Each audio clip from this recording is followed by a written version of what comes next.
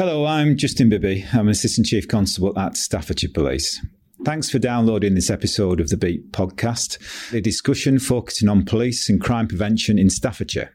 To learn more about the topics discussed in the podcast, please visit the Staffordshire Police website or get in touch with us via Facebook, Twitter or Instagram. Alternatively, you can contact us by email at thebeatpodcast@staffordshire.pnn.police.uk. There'll be opportunities for you to get involved and ask questions, but please remember that our inboxes are not constantly monitored and that the Beat podcast is not a suitable place to report information about crime or safety concerns. As always, you can do that by calling 999 or 101 or contacting us via our digital channels and social media. Hello, Staffordshire Police.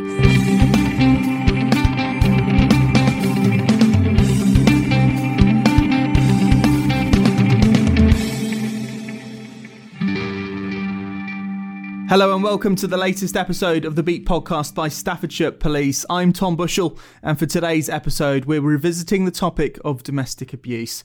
A few episodes ago we spoke with two people who faced the brutal impact of domestic violence, whilst in today's episode we'll be focusing on the work of police and local charities in keeping victims safe. I'm joined by Detective Inspector Vic Ison from Staffordshire Police's safeguarding team and Sarah Buckley from local charity Glow. Thank you both for joining me. Firstly, Vic, can you talk to me a little bit about how Staffordshire Police looks to deal with domestic abuse and how challenging that can be for your team? Yes, I can. Staffordshire Police aim to deal with domestic abuse positively and proactively as well. We recognise that domestic abuse affects all backgrounds. It doesn't discriminate. There's domestic abuse in homes across the country. And really, we want to equip our officers to realise that where domestic abuse is concerned, obviously, we do need to take into consideration the views of the victims, and we do that. However, we also need to stop perpetrators in their tracks, and we need to be positive in our dealings with perpetrators. I'm sure that my colleagues from Glow will support me on this in terms of the fact that victims need that support from the police. Sometimes they feel that they want the police to take the lead, and often we find that actually arresting a perpetrator, taking them away from the home address and giving victims that breathing space is the right approach. That's not to say that it's always the right approach, but at times it is, and that just gives our partners, such as Glow, the opportunity to get in there and to assist the victim and offer that support. Brilliant, thanks Vic. And Sarah, same question to you, and just kind of adding to what Vic has mentioned there, what sort of role do you play, and how do you go about dealing with this sort of thing if someone comes to you? I think like Vic said, it's about taking each case on a case-by-case basis. Everybody's obviously different and everybody's at different points on the journey. So, for us, quite often a victim can make several attempts to contact us. And the first time it might actually just be to talk to us or to have an informal chat about it. At that point, they might not actually want to do anything about it at that point. They could be repeat callers that have called and are now at the point where they're ready to do something about it. And it is about us, aiding with their self-esteem and confidence to enable them to, contact the police perhaps in the first place and to pursue that line, really, because a lot of people can be fearful of the repercussions of, ringing the police in the first place. And Sarah, just on that point you made last about people being slightly maybe wary of contacting the police initially, what sort of points would you like to put across to those people to say, actually, the police are there to help 100%? Absolutely. I mean, a lot of the work that we do can include joint visits. It can include,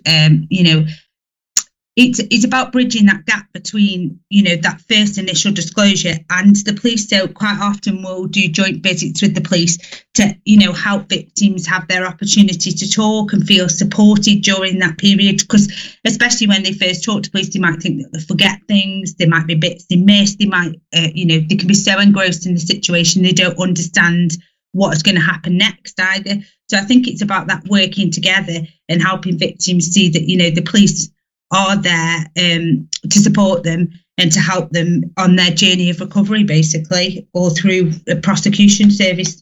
Brilliant. And Vic, in your investigations, when you look into, a case like this, a case of domestic abuse, when do you start to look for the support of charities like Glow? From the outset, to be honest, they're integral, because we appreciate that not everybody wants to support a prosecution against a partner, and we're clued into the reasons why. And as Sarah's just said, everybody is on a journey who is a victim of domestic abuse, and it might not be their time that, and this time may never come, that they actually want to support a police prosecution, but that the charities and organisations such as Glow come in at the point where they're sort of strengthening that victim and giving them that resolve to realise, this is not the life that I want for me. This is not the life that I want for my children.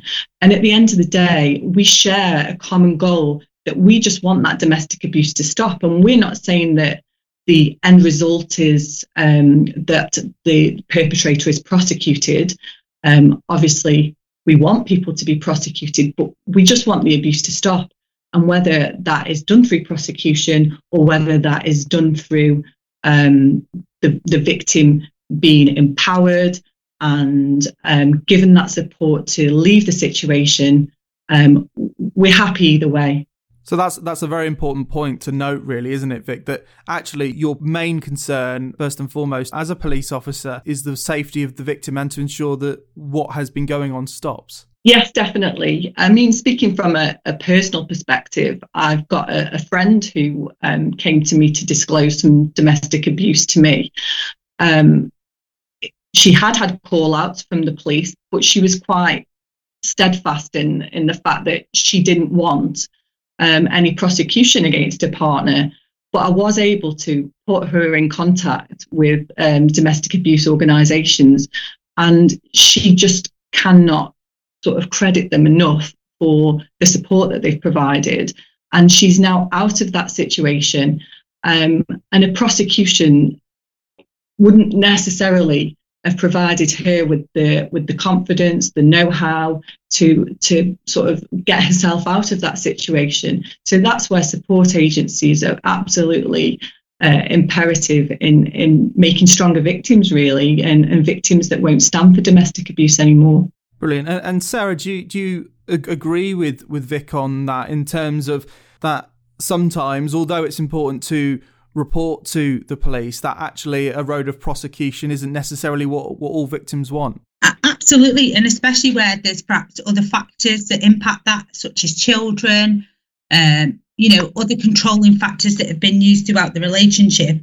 Many victims will feel like they don't want to go that far. They just want it to end, and that could be that they go into a refuge, into a safe space. Like Vic said, they end that relationship. They contact service providers out there to assist us, support and advice. Not everybody wants to pursue that criminal system, really. Precisely. And when you work with the police, how important is that partnership work from your perspective when actually people do want to go ahead with that path? I think the working with the police is the most important part. And obviously over the years, there's been a massive upshift in, frontline staff training, both for police officers and for staff across various other services in, responding to victims of domestic abuse and being aware of the type of language and things to use with, victims and perpetrators of domestic abuse. And it's absolutely vital that we work together, that sharing of information as well. Quite often some people have a little bit of the puzzle and some people have a little bit more of the puzzle, and it's about joining all that up to create a bigger picture so that, you know, in the instance that the victim does want to pursue prosecution, then they've got this, you know, whole raft of information rather than little bits of information here, there and everywhere. And Vic, I'll say the same question to you. You know, from a policing side, this partnership work with local charities, with local partners such as Glow is absolutely vital, isn't it? Yeah, it's definitely vital. And I second what Sarah says about everybody bringing something different to the table and a little piece of the puzzle to build that full picture. We see that a lot. Obviously, we're police officers. A lot of the time when we are in contact with victims, we're wearing uniforms. That can, we recognise, be a bit of a barrier. We know that victims will disclose more sometimes to charities and organisations such as Glow. So when we all come together, which we do, we have got that fuller picture, that richer picture, and we're able ultimately to support the victim better. And not only that, we're able to tackle the perpetrator better and improve the lives of the victim and the victim's children. And Vic, I think it's quite important to note that obviously domestic abuse and the policing of it has grown exponentially in recent years. I think you could probably go back 20, 30 years and things might have been very different to how the police would have dealt with a domestic abuse case. How has it changed in the time you've been an officer and been involved in this sort of thing? And how, in your opinion, has policing progressed to be able to help people who are victims of domestic abuse today? So when I joined Staffordshire Police, which is coming up for nearly 17 years, I was early 20s, and I can remember going to a domestic abuse incident, and the lady there had got blood all over her face, and we basically went in and she said, "I don't want anything doing." And I can remember it struck me, and I thought, this surely can't be right. Shortly after I joined, our policy changed significantly and positive action came in. So we've come a massively long way. There's still a lot to do. I feel that we need to focus more on perpetrators in terms of stopping them and controlling them and their behaviour, because it takes a lot on the part of the victim to always provide a complaint or support a complaint. We need to look wider, and we need to look at all the other factors that can prove a case against a perpetrator. And Vic, you mentioned there the phrase positive action. For those who may not quite understand what that entails, what that means, can you just briefly explain that, please? Yeah, so our first policy will say that officers attending the scene of a domestic incident need to take positive action. So what that looks like can be a whole host of things, but generally we would look at where a crime's been committed, the decision to arrest, and the decision not to arrest needs to be defensible, basically. So if somebody went to an incident like the one I described when I first started talking, and there was no arrest off the back of that, for example, the officer would really have to provide strong reasoning and rationale why that wasn't the case, because at the end of the day, we've got suspicion that a crime's been committed. We've got suspicion of who the offender is. So why aren't we taking that person away and giving that victim some breathing space to consider their options, consider if they want to make a complaint, and ultimately safeguard that victim and that victim's children. So positive action really is safeguarding that victim through whatever means. An arrest is one of those means, and in my opinion, one of the most important factors where we've got evidence that a crime has been committed. And Sarah, Glow will speak to countless victims of domestic abuse and will obviously know a lot about their experiences. From a Glow's perspective and from the perspective of the victims you speak to, have you seen that positive change from police over the last 20, 30 years? Oh God, absolutely. And particularly when it comes to as well male victims domestic abuse as well. You know, there used to be a massive delay there where, males would perhaps automatically be linked to being the perpetrator in the situation. And we've come on leaps and bounds now in terms of recognising perhaps what's going on, asking more direct questions about what's going on. And I've seen some amazing policing where they've removed people from the situation just to ask those questions, because, 20 years ago, you perhaps would have had those questions while both potential victim and perpetrator were sat in the same room. So you're not actually going to get the information that you want, whereas now we've got police that would remove someone to the car or remove someone to another room and ask those questions perhaps more directly and not be afraid of asking those questions directly. So we're getting far more in terms of the bigger picture through that. So I think it's come on leaps and bounds, particularly in our male victims now being believed when it comes to, and trusting the police. And just on that male victim point, Vic, we spoke a couple of weeks ago to a male victim. He shared a story with us on this podcast and was saying how when the abuse first started, he found it very difficult to come forward to the police. This was almost 20, 30 years ago now. But then when he went the second time, he noticed a huge positive change. For obviously, I think the majority of domestic abuse victims are obviously women, but for men, it can be very difficult to come forward. But policing has learned a lot, and I think society has learned a lot from that, hasn't it? Oh yeah, definitely. It's not just women who are victims. I totally acknowledge the points around it being more difficult for men to potentially acknowledge that there's an issue within the relationship. But yeah, definitely, we do recognise in Staffordshire Police that men are victims too. Officers are trained to, like Sarah said, take people away from the home and ask those questions out of earshot of the perpetrator or sometimes the victim, so we can get a real good general assessment of what's going on with this relationship, as opposed to just gender stereotyping and thinking it must be the woman who's the victim. That's not necessarily the case. And Sarah, it's definitely right in saying that victims should feel comfortable in coming to either yourself or the police for help if they need it, isn't it? Oh, absolutely. And I think, again, even in, the last year that we've had with COVID and everything else and all the stuff that's happened over the last couple of weeks in terms of, great exposure to police and gender and all of those kind of issues, I think now it's even more pivotal to, recognise that there are people out there that can help, whether that be us.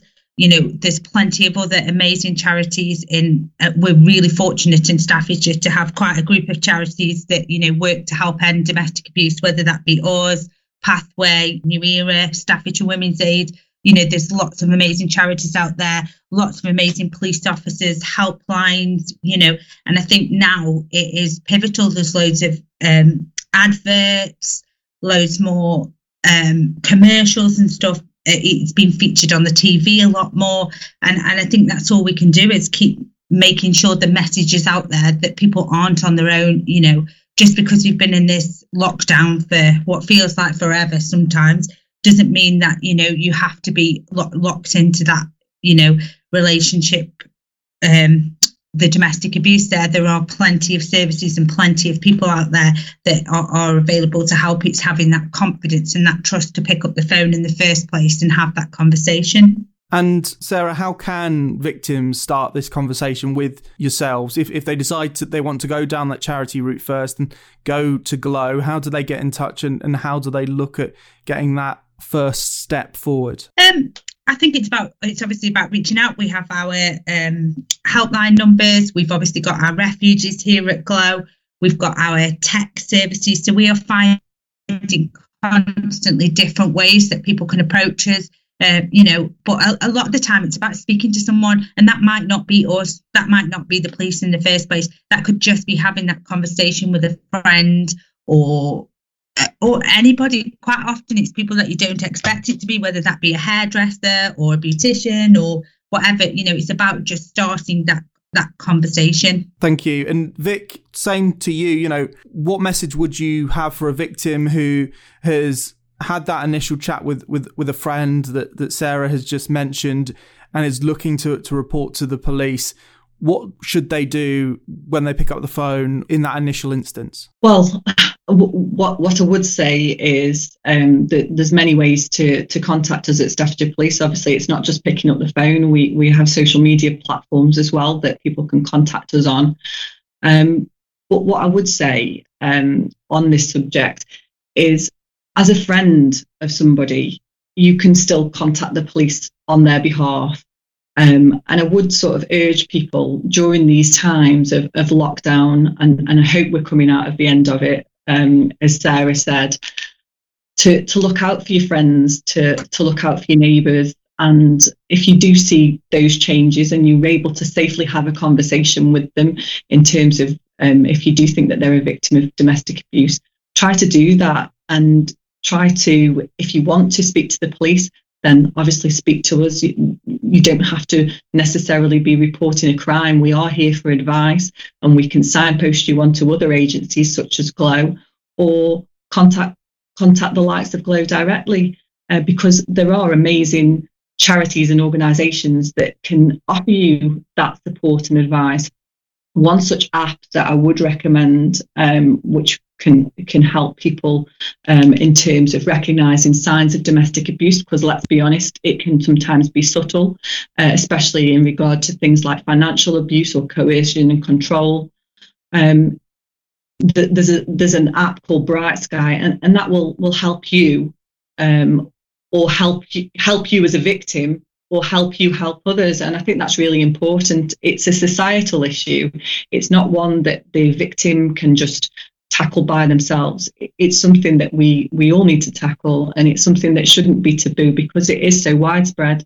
Thank you. I think that's a very good point to end on, actually. And that app, Bright Sky, is obviously available for anyone who needs it. That's all we have time for today. So thank you to both Vic and Sarah for joining me, and to you guys for listening at home. If you have any questions or any concerns about the issues we've discussed today, then please feel free to give us an email at thebeatpodcast@staffordshire.pnn.police.uk, or you can visit the Staffordshire Police website for more information. Thank you both. Thanks for listening to the Beat Podcast, produced by Staffordshire Police. To learn more about the topics discussed in the podcast, including sources of help and support, please visit the Staffordshire Police website.